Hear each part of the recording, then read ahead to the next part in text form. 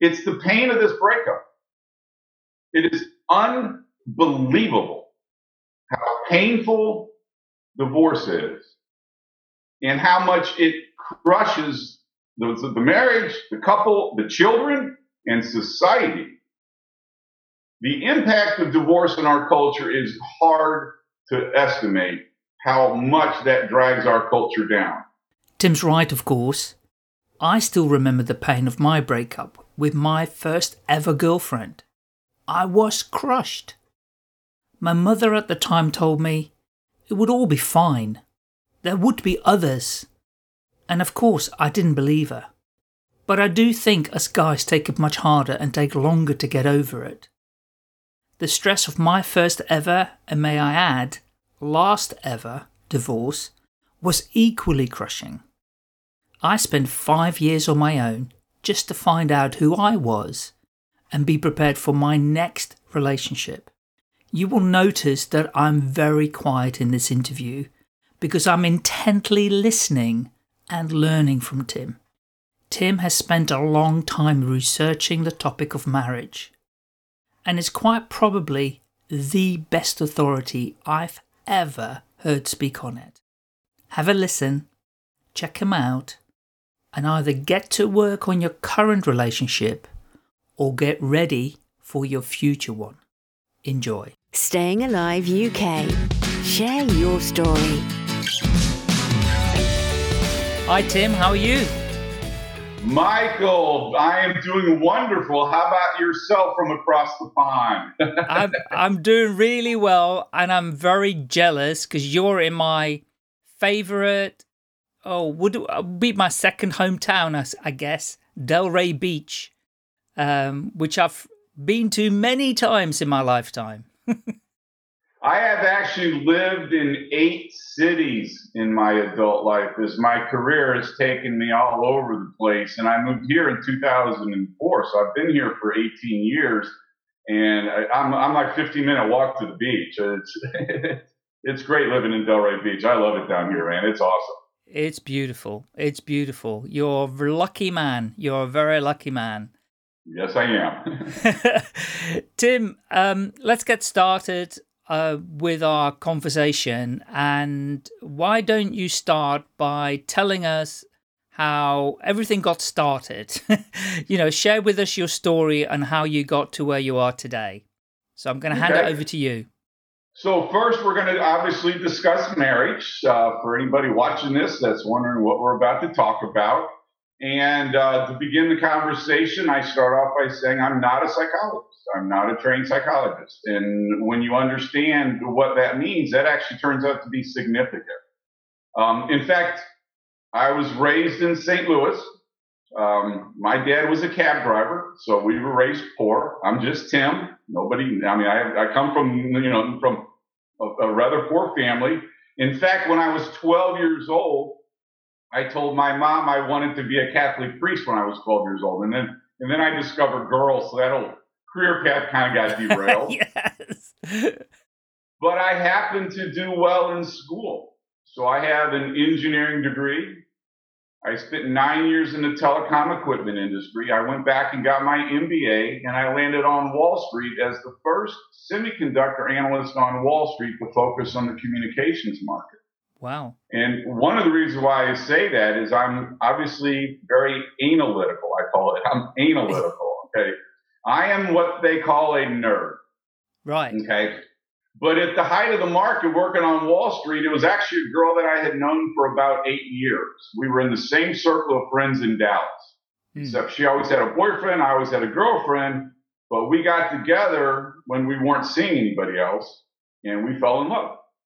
And as anybody knows who's done this, it happens very quickly when you meet the right person. And there's a reason for that. I actually explain psychologically what happens to two people when they fall in love. But we met, fell in love, very easy, very quickly. We're going to spend the rest of our lives together. And then we started fighting. Yeah. But more importantly, when we went to the therapist, and the therapist wasn't helping. That's what... The therapist wasn't helping. No. Okay. When you understand the psychology industry, you know why that's the case. But that is what motivated me to do this. In fact, in the psychology world, it's called a double bind. A double bind is when you look right, you run into a wall, and when you look left, you run into a wall. And that is when people go crazy. And my only outlet, this was so painful. I guess I'm just more sensitive than most people, but this breakup was so painful for me. And then just the bizarre reality that I was paying a professional who was supposed to be helping my relationship problems, and the fact that this professional didn't know what he was doing is what motivated me to do this. So I spent nearly 2 years researching and writing my book. I spent 10 months reading 100 books. Wow. Probably one of the most researched books ever written. And then I moved to Costa Rica, dyed my hair blonde, wore an earring, lived a bohemian lifestyle, and I wrote the book. It took me 9 months to write the book. Right. Okay. And so just to give you a sense on the significance of the book, just to give you a sense of the significance of my message. Have you ever heard of Carl Jung? Yes. Okay, so for anybody watching this who have not heard of Carl Jung was 19 years younger than Freud. Freud looked up to Jung so much he considered him not only his heir apparent, his replacement, but he also considered him his son. And as we know, Freud's basic theory is that sex is what motivates us. It's not true, but it's what Freud said.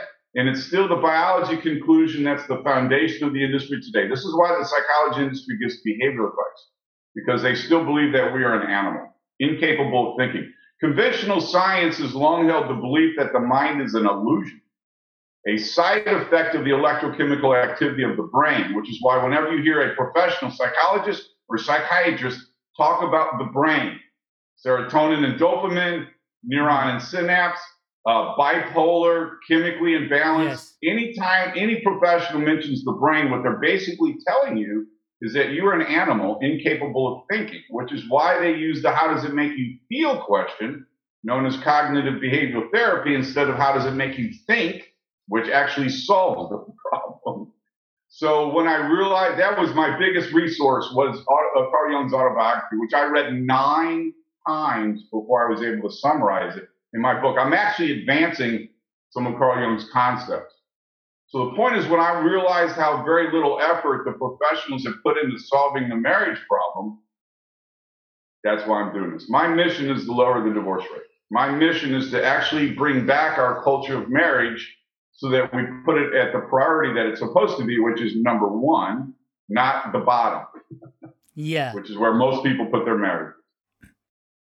So, thank you. I love that introduction. And obviously, there's a huge amount of questions come up in my head as you were speaking. And the first one being, when you split up with that girlfriend, was, just to clarify, was it then that you decided to research it and write the book, or did that come later? That's exactly that point. I'm a Wall Street analyst, and if anybody doesn't know what a Wall Street analyst does, a Wall Street analyst studies industry. Yeah. Okay, so I've been trained to study industries. Right. I can literally spend the rest of this interview telling you how your phone works. Yes. I won't, but I could. And so I realized that I have a skill set.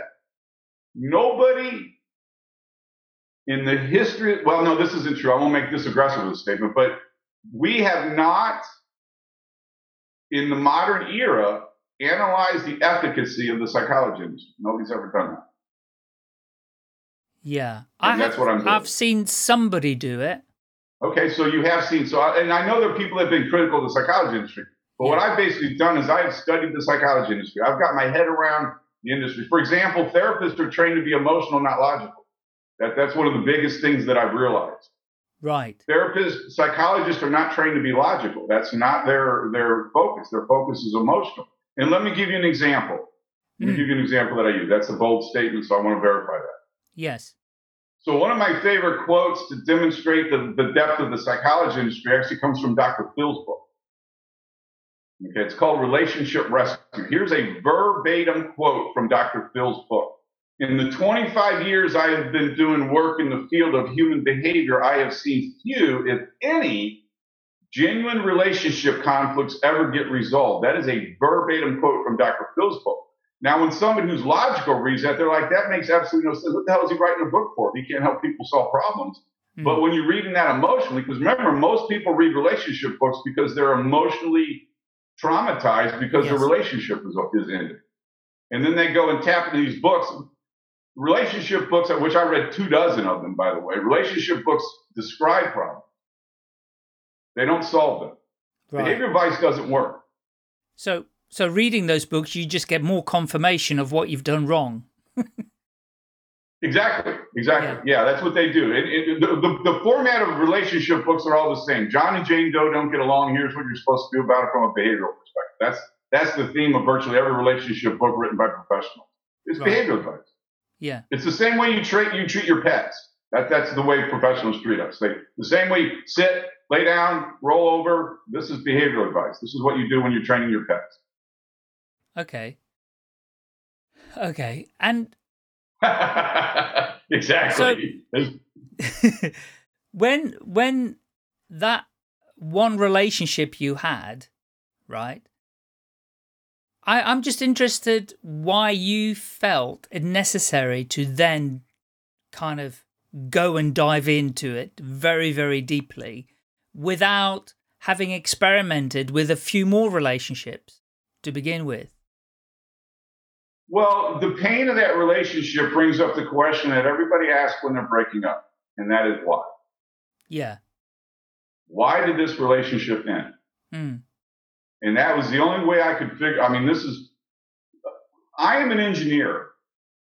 I have been trained to be an engineer, and then I'm trained to be a Wall Street analyst. So engineering trains you to solve problems. Wall Street analyst trains you to be analytical. Okay.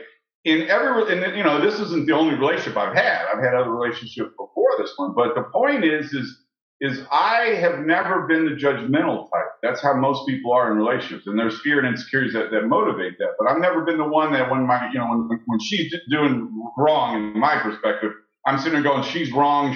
I'm judging her. That's the way most people respond. The way my mind always goes is, there's a problem, let's solve it. It's the way I've always been.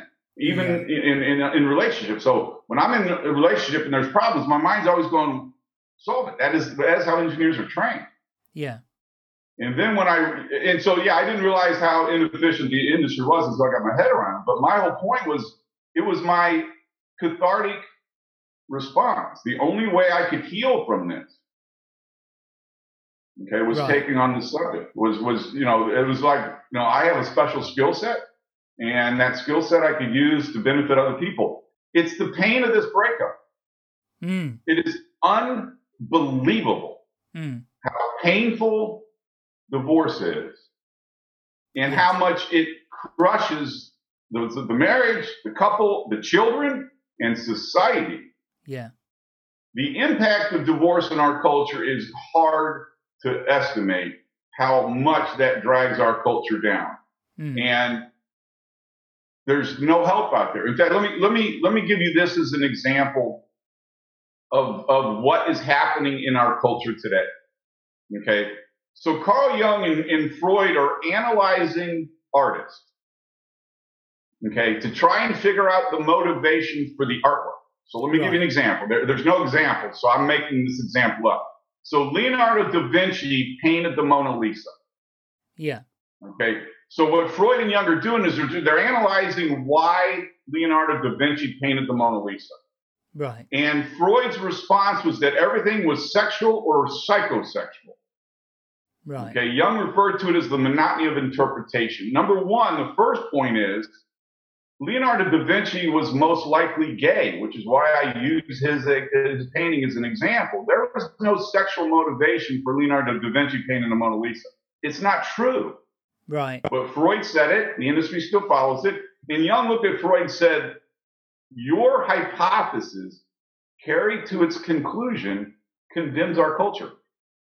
And Freud's response is, so be it, thus is the fate we are faced with. What the psychology industry is doing is promoting the regression of our culture because it's better for business. Okay, so that is what Jung theorized when he was realizing what Freud was saying. And what he said Freud would do actually happened. I am, and I'll get into this more in a bit, but I'm the founder of one of the largest marriage groups on Facebook. It's called the Marriage Support Group. Okay, we have about 30,000 comments a month in my group. 30,000 comments a month in my group. Wow. And about half of the conversations are about sex. Yeah. Okay, because the other grand conclusion of Jung was that Freud, what he literally said, it was replacing a God from above with a God from below. But what Jung is saying is that Freud replaced religion with sex, and that psychology is not a science; it's a religion. Mm. Okay, so these are huge realities of what Jung realized Freud was doing to the psychology industry. And here I am 100 years later saying, in fact, what Jung said turned out to be true. So the psychology industry actually promotes mental illnesses. They promote suicide. They promote depression. They promote divorce. I saw a therapist's business card once, and her business card said that she was a marriage and divorce therapist. Yes. You have to be I've kidding met me. somebody like that as well. Yes. Exactly. It's ridiculous what the psychology industry is trying to feed us. Yeah. In fact, let me tell you, and I don't want to stay on the psychology industry. That's not the point of this. But let me give you my example that I use, and then I'd like to move on past the psychology industry. Yes. So I recently discovered that the psychology industry is actually labeled, when the seasons change, a disorder. And they call that disorder seasonal affective disorder, or SAD. Yeah. So when you're sad now because the seasons are changed, you need to see a therapist. And I was joking to myself when I saw that, and I was like, this is unbelievable what this industry is doing. They are actually going to come up with a disorder for happiness. Yes. They're going to make happiness a bad thing, and believe it or not, Michael, they have. They haven't claimed it a disorder yet. It's called toxic positivity. They are now claiming that when you are happy with yourself, that's a problem. I know. Is it? There's a very fine line between psychiatrists and psychologists. I always believe that psychiatrists are the ones that give you the tablets, the pills, and the psychologists are the ones that keep you in therapy for years, for decades. Well, let me, if I could, let me explain that, if I could. Yeah. Okay. Even though Jung and Freud had their famous breakup in 1912, when Freud died in 1939, Jung still looked up to him. Jung referred to Freud's work as epic making. And what he said Freud did was Freud introduced psychology into psychiatry. Because it's important to understand when I go through my conversation that when Freud and Jung got started and everybody else got started, there was no psychology. There was no try and figure this out. No. There was stick an ice pick in the eye socket and do a frontal lobotomy by separating the frontal cortex, which is where we think. That is the medical approach to mental problems. That is psychiatry. And by the way, that has as its roots a French philosopher in the 18th century by the name of Descartes. It's spelled Descartes, and it's called Descartes duality. Descartes duality, what he did was he gave the mind to the church, and he gave the brain to science. And so the biology conclusion that, because what Freud did was Freud introduced psychology into psychiatry, but what Freud did is he introduced biology into psychology. He did not introduce psychology into psychology. Psychology is not psychology. Psychology is biology. Right. Okay? Jung is the one that figured this out. Jung is the one that introduces psychology into psychology. And what I mean by that is, for example, Jung healed schizophrenia. Right. Okay, have you ever seen the movie A Beautiful Mind with Russell Crowe? I have, but a long time ago. Long time ago. Yeah, it's an older movie. But in that movie, he goes crazy. He's a math genius, and he starts seeing people. He has friends that he sees that aren't there. That's the theme of the movie. That is the biology perspective of schizophrenia, that you're actually going to see things. Yeah. Okay? Jung healed that. Wow. Jung healed it. Because what he did is he got to the root causes of our mental troubles. That's what's missing in the psychology industry. Where is the source of the mental problem? And that's what root causes. I'm going to put a neon light on the back of my wall, and that neon light's going to say root causes. If you're not looking for root causes of mental problems in your sessions with people you're working with, you are wasting your time and their money. But that's not what they do in therapy. No. Okay. So anyhow, moving on. Let's get to what I'm doing now instead of the whole psychology. I want to move past this. Brilliant. Tell us then, what are you doing? So here, if we were to canvas unsuccessful relationships, there is one and only one character trait that you will find present in almost every relationship that is ending. And that one character trait is control. Okay? Relationships end because one or both are trying to control the marriage. Wow. What I, in essence, do is I eliminate the power drive within a marriage. I eliminate either of their need to control the marriage. Arguments are control mechanisms. Okay, Michael, you're such a jerk. I am now trying to control this relationship because you and I are having a conflict that I can't get you to agree to me in a logical manner. So now I'm going to resort to forcing you to agree with me. And I'm going to start calling you names. I'm going to start arguing with you. I'm going to start telling you you're wrong, I'm right. And that's called an argument. An argument is I'm right and you're wrong, and your response is you're right and I'm wrong. Yeah. There's no logic in arguments. Once you to argue with a person who has abandoned the use of reason is like administering medicine to the dead. Check that one out. Yeah, absolutely. Once you go from disagreement to argument, you're done. And there's no way back from that? Of course there is, yeah. What I do is I teach the relationship between fear and anger. Right. Where there's anger, there's fear. And do you want to focus on the anger, which is the behavior, or do you want to focus on the fear, which is the character trait? Our behaviors are based on our character traits. Our character traits are belief systems. So, for example, I'm a nice guy, which is true, but I don't think that about myself. But I behave accordingly. I open doors for people. I say nice things to people. That's my belief system. My belief system is my character traits, and that is what motivates my behavior.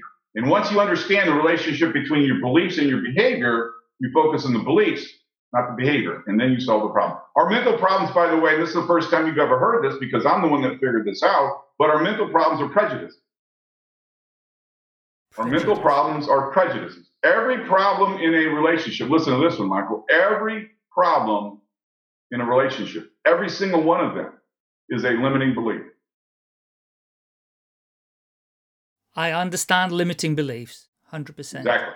Yeah. And that's what causes problems in relationships. You are not a bad person, regardless how much you think that. God does not make mistakes. Right. Yeah. So that's what I'm doing. I'm teaching couples conflict resolution. How do you solve the marriage problem unless you solve the marriage problems? Here's one of my favorite ones. This one's funny. The reason why relationships are successful is because couples get along. The reason why relationships are unsuccessful is because couples don't get along. It's that simple. Yes. You want to solve your marriage problem, solve your marriage problems.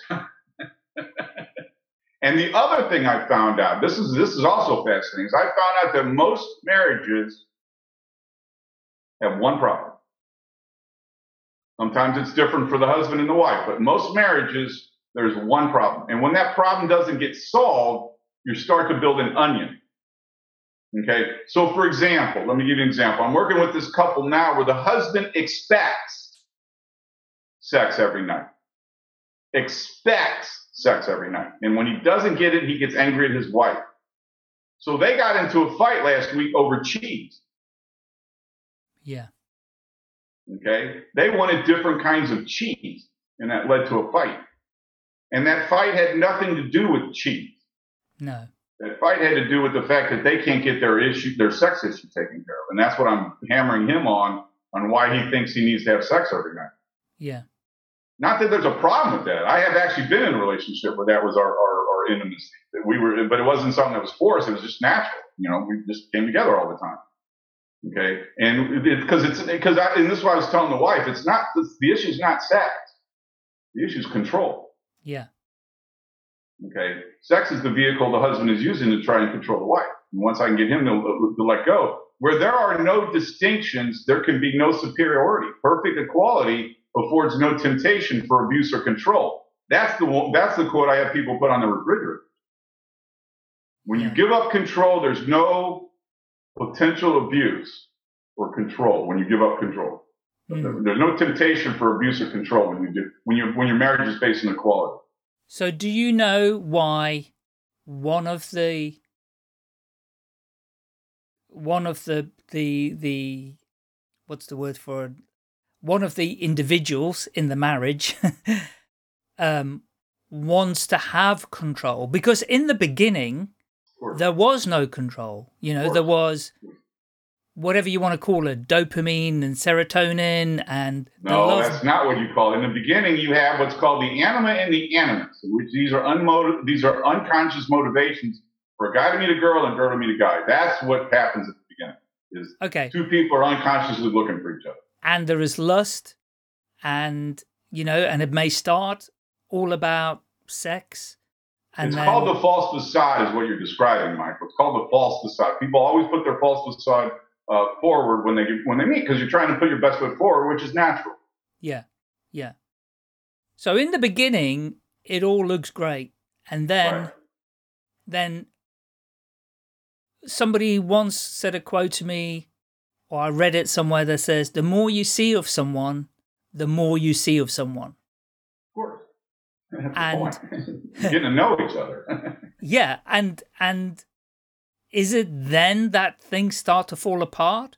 Or when does control start to show up? Well, arguments is what starts to show up. And arguments are control mechanisms. Right. And what happens when that shows up is when you finally get comfortable with somebody to be able to reveal your true meaning, your true intentions, who you truly are. Right. Okay. Because here's the other big point that I make when I work with people. The biggest influence in your marriage is your relationship with your parents. Yes. Because that's where you first learn about love. The only reason why I could say I've solved the marriage problem, the only reason why I have any foundation for making that statement is because I forgave my parents when I was 25 years old. And I went through that cathartic release of my childhood. Bear in mind, the bar mitzvah and bat mitzvah in the Jewish tradition, the first communion in the Christian tradition. I'm in South Florida. There's a lot of Latinos down here, the quinceañero, and I always mispronounce that. In the Latino tradition, these are initiation ceremonies into adulthood. Yes. But they are set up for us to go through these when we are 12 years old, which in the old days, that's when we started on the farm when we were 12. That's when we became adults. Now we don't become adults until we're at least in our mid-20s. Yeah. So these traditions are no longer effective, but what they are initiation ceremonies into adulthood. A balanced ego is not when you are better than anybody else. A balanced ego is when you're better than you used to be. That is the billion-dollar question this is how bizarre this gets, Michael.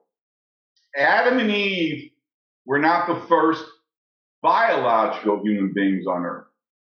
Adam and Eve were the first psychological human beings on earth. Adam and Eve actually invented irrigation in Mesopotamia 8,000 years ago. That's why the Bible states that the earth's 8,000 years old, because of when Adam and Eve actually invented irrigation, and they created the first civilization, the Sumerians of Mesopotamia, in modern day Iraq. Babylon was close to Baghdad. They've actually finally figured out where Babylon.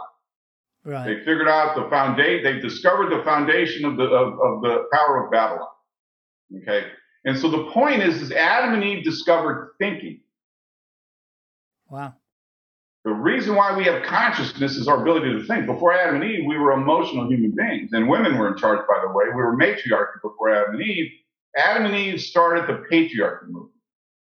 With Adam and Eve, the church took over, and we know the church is all patriarchy based. The church, one of the biggest messages of the church is the man is in charge of the marriage. That is one of the underlying themes that you get from the Catholic message. Okay, but the point is what else happened to Adam and Eve? They discovered they were naked. Okay, and they got dressed. The ego was born with Adam and Eve, and we have been trying to figure out how to balance our egos ever since. Because remember, until democracy, prejudice was a good thing.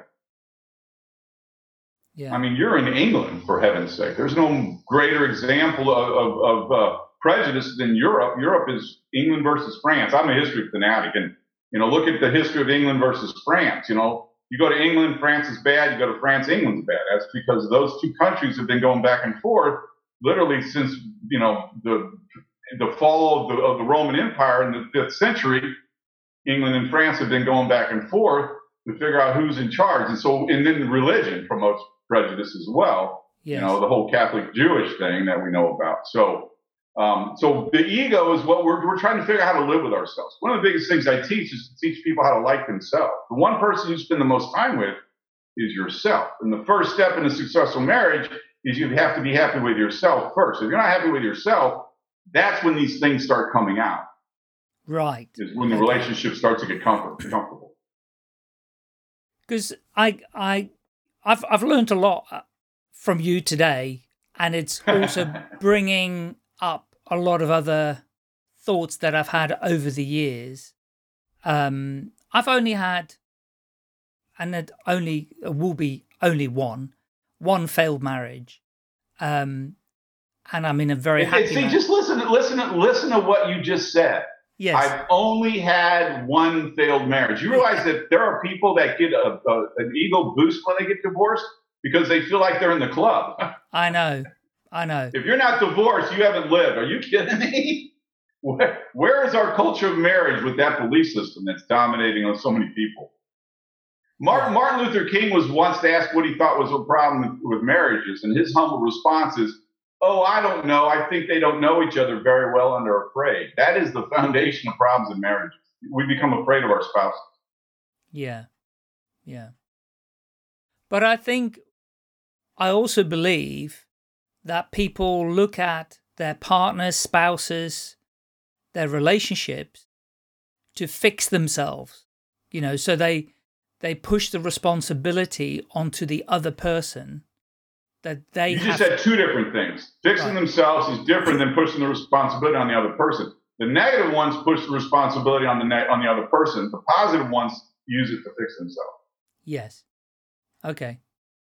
Well, go into a relationship to fix themselves. Yeah. How does that work? Here's the point. What you're supposed to learn about marriage and relationship. This is the big key. This is the thing that changes the relationship's dynamics forever. Okay? The Chinese have a saying, and that saying is that history is a mirror. One of the biggest things that I teach people is to get to know themselves. And when you get to know yourself, you're just an aggregation of every experience you've ever had. That is who you are. Yes. But in order for you to know yourself, you have to go through and recall all those things. I had a guy tell me once he doesn't remember anything from his childhood. That is so sad. Okay. But the point is you have to get to know yourself. What happens when you look in a mirror? You see yourself. Your spouse is a mirror. And once I get people to go from this to this, once I get people to go from blaming their partner to looking at what that means to them and look at it from their perspective, I've changed the dynamics of the marriage forever. Because what happened this is one of the things I tell couples all the time. The reason why you are arguing is because you love each other. Think about this, Michael. And again, you and I are two guys, and we obviously like girls, so you and I aren't in a romantic relationship. So if you and I get in a conflict, it's logical. You and I are business partners, and I'm the accountant, and you want to buy a $5,000 computer, and we can't afford it. We now have a problem. Yeah. But how do we solve that problem? You and I aren't emotionally connected, so you're going to look at my side, and I'm going to look at your side. Yeah. Right? You're going to ask me, what do you mean we can't afford it? I'm going to ask you, what do you mean you need a $5,000 computer? You're not going to sit down. We're going to have a meeting. We're going to discuss the computer. You want it. I say you can't have it. Well, how do we solve that? And when we solve that, we come to a solution. It's called compromise. But the biggest thing about compromise, and the biggest thing I teach when I work with couples, is understanding the other person's perspective. Yeah. Okay. You and I are having a logical conversation. I can see why you need a $5,000 computer. You can see why we can't afford it. Because you can see my side and I can see your side because there's no emotional component other than the fact that we're business partners and we want our business to succeed. But romantic relationships are so much more emotionally intense that it's so much more significant. The goal is to make conscious what is unconscious, or else it appears is fate. If you are afraid of something happening in your relationship, it will happen. Right. You are going to manifest what you were afraid of happening in your relationship unless you saw it. Yeah.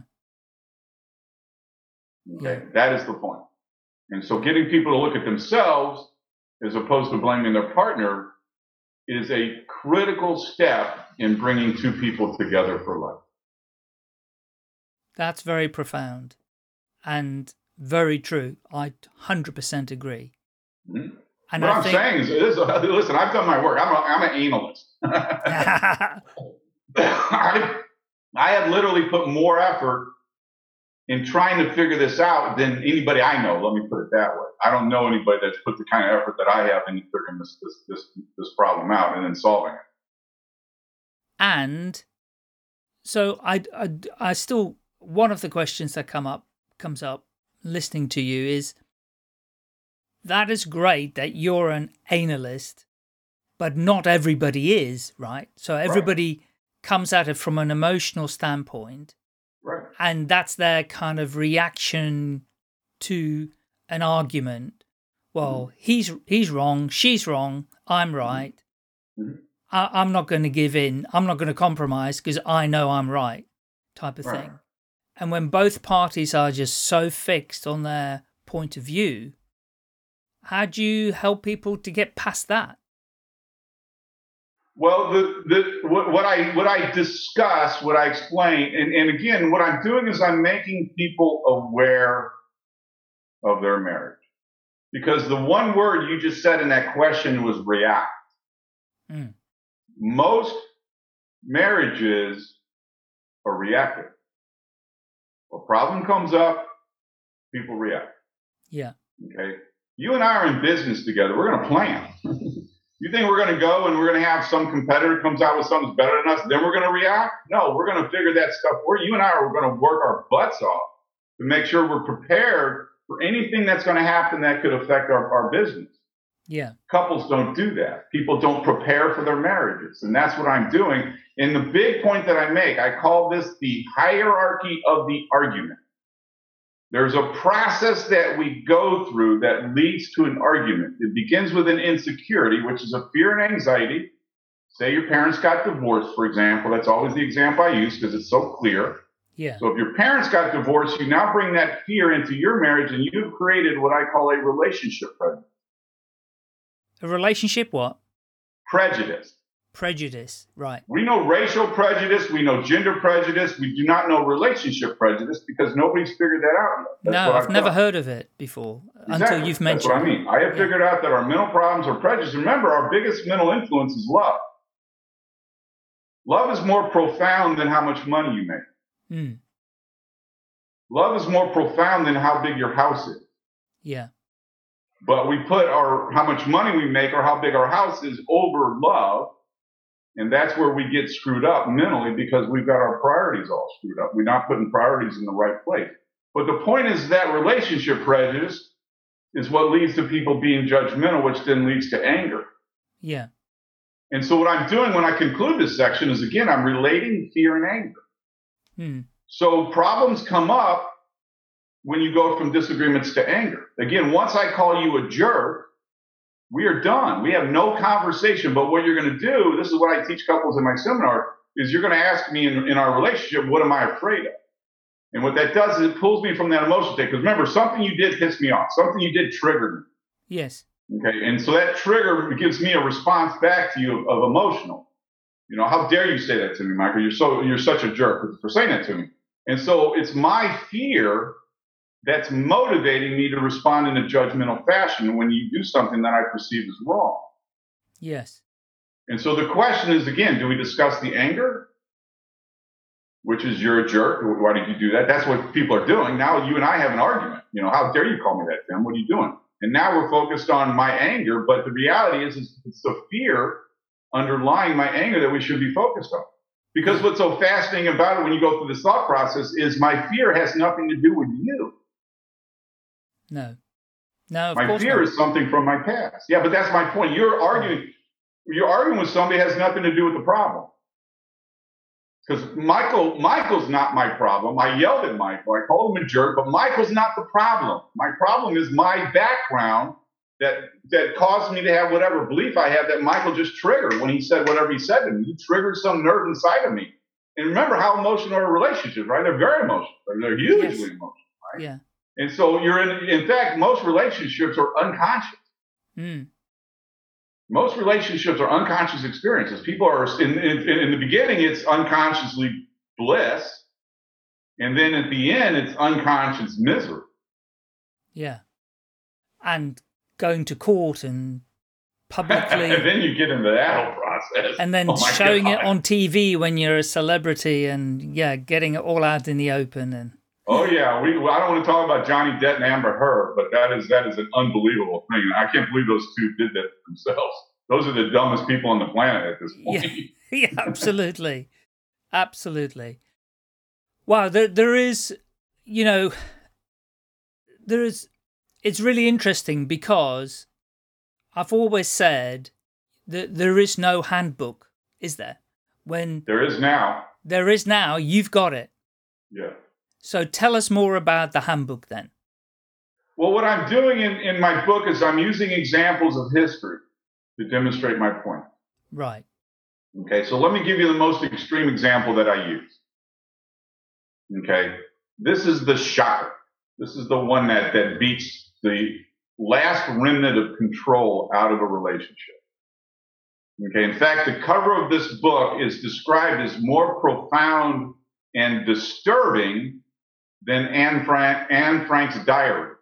Wow. This is a book called I Shall Bear Witness that was only finally released to the West when the Berlin Wall fell. It was actually kept in, I think, whichever one was the communist side, West or Eastern, whichever one was the communist side. It was kept there. And it's a story of a man by the name of Victor Klemperer and his wife Eva surviving Dresden, Germany during World War II. And he wasn't even Jewish. He converted to Protestantism to marry his wife because she was Protestant. But Hitler declared that if any of your grandparents are Jewish, you were Jewish, making it a race, not a religion. And Victor and his wife lived in public during the entire war. Right. And they survived. And this is his day-to-day memoir. Okay? And so what I'm doing is I'm describing what are the things, for example, here's the example that I use. I'm a music fanatic. I love music, and it's all alternative rock, U2 and Dave Matthews, and I just discovered a new band that I fall in love with. But the girl that led to this, she was a classy girl. She loved jazz music. Not that there's anything wrong with that, but she didn't allow me to listen to my music. Yeah.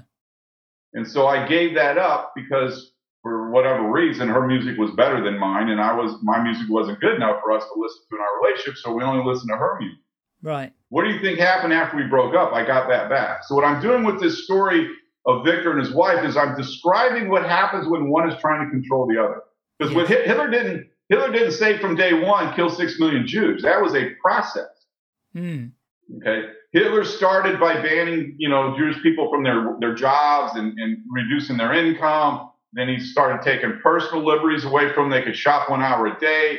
They weren't allowed, typewriters or cigarettes, or they weren't, all of the things that Hitler did that dismantled the Jewish way of life is absolutely exposed in this biography, in this book, this memoir. In fact, let me conclude this point about this story, and then we'll move on. Yeah. But let me give the disclaimer to what I'm about to say is I'm going to have one word in this joke that's going to be a shocking word, and you will understand when I finish the joke why I use that word. Okay, so I pray to God that I don't offend anybody of the Jewish faith, because that is not the point of what I'm about to say. So I hope nobody takes offense to this, because this concludes this whole story of Victor and his wife.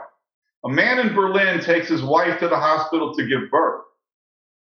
A picture of Christ hangs over the bed.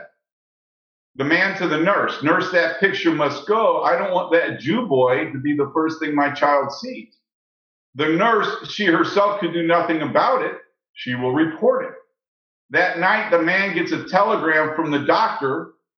You have a son. The picture doesn't need to be removed. The child is blind.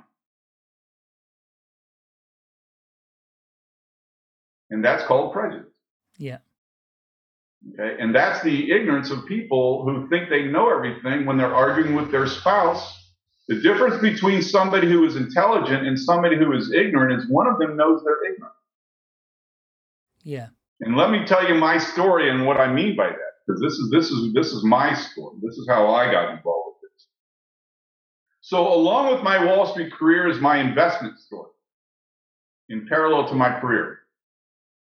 I started in 1993 with $7,000 invested in the stock market. By January of 2000, and remember, my dad was a cab driver. By January of 2000, it was $12.5 million.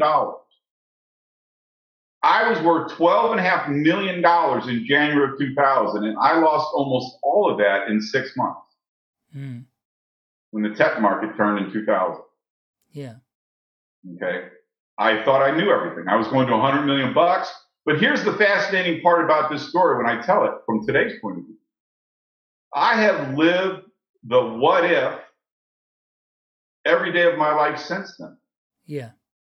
If I had sold in January of 2000, my portfolio, I would be worth $100 million today, because it's been a no-brainer on what happened since 2000 in the tech, in the internet with Amazon and Netflix and all, all those companies. It was like fishing in a bathtub to make a fortune in investments if you're smart enough to do it. And I had the background to be able to do that. But I wouldn't be here talking marriage with you today if I'd be worth $100 million. No. So when you go through these problems, you realize there's something better on the other side. Yeah. That's called change, by the way. But once I realized it, the reason why I'm telling this story is so I can depreciate that $12.5 million loss and everybody else hears my story. If I can influence one person to realize they don't know everything, I've done my job. Yes. I'm promoting curiosity in America. Stay curious, my friend. No, absolutely. Yeah, I mean, I think, again, you've written a handbook. People ought to get hold of it. How can they get hold of it?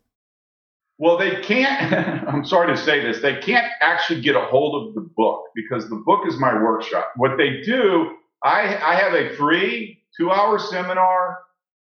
Okay. Let me give you my email address. It's my name, Tim Kellis at happyrelationships.com.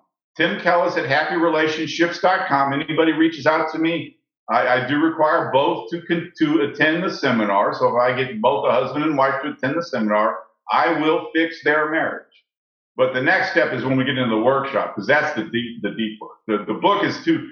If you go to Amazon and you look at the title of the book is Equality: The Quest for the Happy Marriage. You go to Amazon, there's actually a book review of my book where the guy who supposedly read the book, his summary conclusion of my book is that I'm a disgruntled fraternity boy who's upset because my girlfriend broke up with me. That is his conclusion. No Carl Jung, no Victor Klemper, no Microsoft. There's no response to the book. He just came to this conclusion, and I'm just this. So you cannot read that book without help, which is me. No, I got it. So what you're saying is the book comes with the seminar or the other way around? The book comes with the workshop. The book does not come with the seminar. The seminar is my introduction to show you I know what I'm talking about. Yes. That's why I go and describe the whole hierarchy of the argument. I get into fear and anger. I actually have couples look at each other. One calls the other a jerk. The other looks back and says, the reason why you said that is you're afraid. What are you afraid of? And then the other one says, you're right, I'm wrong, I'm sorry. I'm getting people to admit they're wrong, and I'm getting people to learn the what are you afraid of question. So once they learn that question, their marriage, the direction of their marriage has changed forever. So I need to show that first, and then the workshop is, because it's a commitment. It's a 2-month weekly workshop. They have to read through the book. I have to make sure they're going to commit to doing the work. But if they read through that book with my help, remember, a professor doesn't throw a textbook at a student and say, I'll see you at the final. Yes. A professor is there to walk people through the textbook, and that's what I'm doing. The more profound part of working with me is not the reading, but it's the explanation after the reading. But you have to do the reading first so I can explain what I'm telling you. Okay. I like the whole concept of that. Although, can people still purchase the book, though, on its own? There are books circulating around. Yeah, you can go to Amazon and buy a used book. Yeah. I'm not going to sell it because it becomes more inefficient, because if they're reading on their own and they don't know what they're reading. So let me give you an example. And so here is the example I use to demonstrate the analogy. Yeah. Because what I'm doing is I'm introducing people to the world of analogy. So at the very beginning, when I'm describing the appropriate relationship, what I'm using as my analogy is Microsoft. Yes. Okay. And anybody that knows that story knows that two people founded Microsoft, not just Bill Gates, but Paul Allen as well. Yeah. Okay. And Paul Allen is the typical nerd. This guy has a beard down to here, worth tens of billions of dollars. He died recently, but he's worth tens of billions of dollars and never got married. This is how big of a nerd. He actually lived with his mom for the longest time. Wow. And the point I'm making with that is Paul Allen is not a sales guy. Nerds don't sell, nerds develop. Paul Allen is the engineer. Bill Gates is the sales guy. Yes. That's a partnership. If you and I start our business, Michael, and we are both sales guys, you're the best salesperson on the world, and I'm number two. So we are two of the best salespeople in the world. Will our business succeed? No. We don't have a product. What are we selling? Okay. If you and I are the same person, our business fails. But why do couples want their partner to think just like them? Okay, yeah. That's not a partnership. A partnership is not when two salespeople start the business. A partnership is when I have my skill sets and you have your skill sets. And so that's what I'm explaining when I'm describing this whole Microsoft thing. But people don't realize I have a video testimonial where a guy that finished my workshop is discussing with a guy who just finished my seminar what he learned from the workshop. And the guy begins this conversation by saying, Tim, I was really pissed off at you when I'm reading about Microsoft. Because I'm thinking to myself, what the hell does Microsoft have to do with my marriage? Yeah. Now he and his wife use that analogy, because what I'm teaching with the Microsoft analogy is sometimes it takes time to solve problems. Yeah. Think about that. If you and I, couples that are in an argument are going to stay there until they solve the argument. Yes. Okay, and that's where this happens. That's when they start yelling at each other, and you get to this point where people go crazy when they get to that. They don't know how to stop. Hate begets hate. The number one rule of physics is every action there's an equal and opposite reaction. So when I call you a jerk, physics says you're going to call me a jerk back. That's the way it works. Yeah. And you've got to stop that progression from happening. Yeah. And that's what in essence that I'm doing is I'm getting people to be more conscious and aware of what's going on in a relationship. Got it. It's making all sense to me now. Well, not everything, obviously, but the explanation is. So if people wanted to come on the seminar, how would they do that? To begin with? Well, the first thing is email me. Again, Tim Kellis at happyrelationships.com. I can also tell you, if you go to Facebook and you search the Marriage Support Group, I'm just about to get to 24,000 members, one of the largest marriage groups in the book. I'm the founder of the group, so you can find me there as well. And you can DM me and reach out to me that way. But yeah, just reach out to me. Find some way. Again, I'm all over the internet. If you search my name, go to YouTube and search my videos on YouTube. I've got dozens and dozens of videos on there. You can find all kinds of information about me. But, my email address is my name, Tim Kellis at happyrelationships.com, or just go to the Marriage Support Group on Facebook, and you can find me there as well. Not only that, it's a very interactive group. One of the things I allow in that group is I allow other marriage experts to contribute. Most groups on Facebook are created by the founder for the founder. Yes. Well, my mission is to lower the divorce rate, and I can't do that by myself. In fact, I have a private DM group with about 80 other, this is how many marriage experts are in my group. I have about 80 other marriage experts that are part of this private DM group I have, where we're all collaborating together to try and continue to get the group to be more open to getting help. But you can go to this group and you can say, here's my problem in my marriage, and you will get, I had this lady, the sex issue, this lady says, my husband wants sex every night. The last I checked, she had 240 comments on that one post. Yeah. 240 comments on one post. Wow. So when you go and you post, here's the problem in my marriage, you'll get people that are coming, you ever think about this, you think about this. It's a very interactive, I have people all the time that have told me just being part of the group has changed their marriage. Mm. Incredible. It's time. It's time. Divorce for 60 years. We have been, divorce has been part of our society for 60 years now. And there's nothing out there. Men and women are not from different planets. The 5 love languages does not work. No. If you don't address marriages mentally and psychologically, which is all I've been explaining today, is addressing marriages mentally and psychologically, which is what's new. You don't address marriages mentally and psychologically, you don't fix your problem. When you do fix your problem. Amazing. Behavior advice doesn't work. Can we put that statement out there in the public now? Behavior advice doesn't work. As much as the professionals are trying to force feed us behavioral advice, date night, you're still going to fight. Yeah. When you go see a professional, they say, go on a date. You guys should go on a date together. We're still going to fight. You have not solved my problems by telling us to go on a date together. No. Can you give me something a little more helpful than date night to solve my marriage problems? Or the 5 love languages? In fact, here's the 5 love language story. If Gary Chapman wanted to write a book that was actually helpful, what he would have written was that both in the marriage should be doing all 5, because remember, all 5 are common sense things that are part of every successful relationship. So both should be doing all 5, and the one that you picked either because you didn't have it in your childhood or your spouse didn't have it in his or her childhood. And once you say that, it now all of a sudden introduces a psychological component to the discussion. Remember, psychologists aren't psychologists, they're biologists.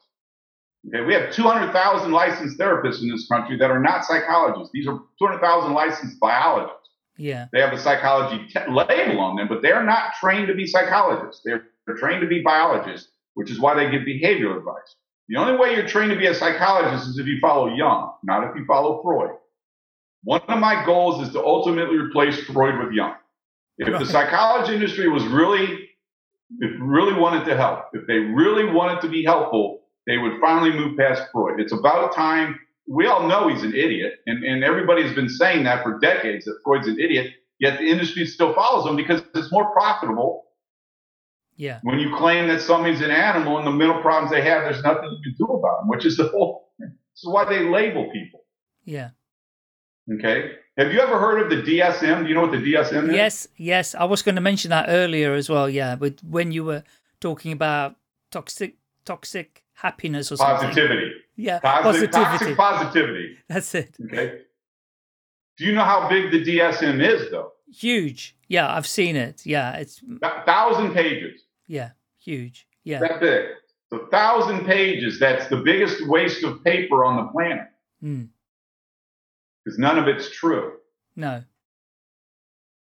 And they keep adding to it so they can develop another tablet or pill to swallow. Exactly. Yeah. Yeah. Exactly. I'm putting my foot down. There's an industry that's supposed to be helping people and they're not. That's ridiculous. No. Well, I mean, it's great that you've got this support group, that you've got other professionals that are also contributing, collaborating. And do you know what the divorce rate is in the USA? We just use 50%. It's so hard to value because you got to remember, there's no such thing as we're going to take a snapshot today because, how long we've been, all that stuff. But 50%, it doesn't matter. The answer to your question, quite honestly, Michael, is for everybody to look around your own circle. Yeah, that's true. You only had one divorce. Are you an oddball in your circle or something? Everybody, was there a 5 divorce minimum to be part of your circle of friends? I mean, we have this whole notion of divorce. We just take it. If you're not divorced, you haven't lived. Are you kidding me? We have divorce as a throwaway now. We have abused what turns out to be something that God gives us, to be honest with you. Yes. Yeah. And it's about time we take that back. We've got to get an understanding of how to make it work. And the solution's equality. The solution's easy, by the way. The problems are what's difficult. Yeah. Well, I mean, the thing is, we make it more complicated than it needs to be, as always. And it sounds like, and thank you, because I really would love for this message to come out to all my listeners. And thank you. Because there are so many impacts of, people that are struggling in their relationship, because as you said, it affects the children, it affects other people in your circle, your friends, it affects your work, it affects your performance, everything. It has such a huge impact on life. Oh, when this relationship for me was ending, I couldn't work. I had no focus. Are you kidding me? It destroyed my work ethic when this thing was ending. I couldn't believe it. How is it we're going to spend the rest of our lives together and now we're breaking up? It doesn't make sense. How do you go from being in love with somebody to breaking up? That is the bridge that I'm gapping. I'm clarifying that bridge and what causes that so that people don't take that road. That's amazing, Tim. Thank you so much for your time and for your wisdom. And let's hope people get the message. Let's hope they get in touch with you, get onto your seminar, your workshop, your group, and start to heal this thing. And Michael, I can't tell you how much I appreciate the opportunity to come here on your platform and for you allowing me to be able to share this with people. This means the world to me to be able to have an opportunity to share this with your audience. So I can't thank you enough for giving me this opportunity. You are very welcome. And let's get it out there so people can listen to it. Thank you for your time. Thank you very much, Michael. Enjoy Delray Beach. I'm so jealous. And come visit. Come on down. You got a place to stay. Oh, bless you. Okay, we'll be in touch. Take care. And good luck with everything. Thank you. I appreciate it, Mike. Thank you very much for your time, Michael. Thank you. If you've enjoyed this podcast, please rate, subscribe, and share at will. I'm always looking for more listeners and guests, so do get in touch, please. You can find me pretty easily by searching for Staying Alive UK. Thank you. Staying Alive UK. Share your story.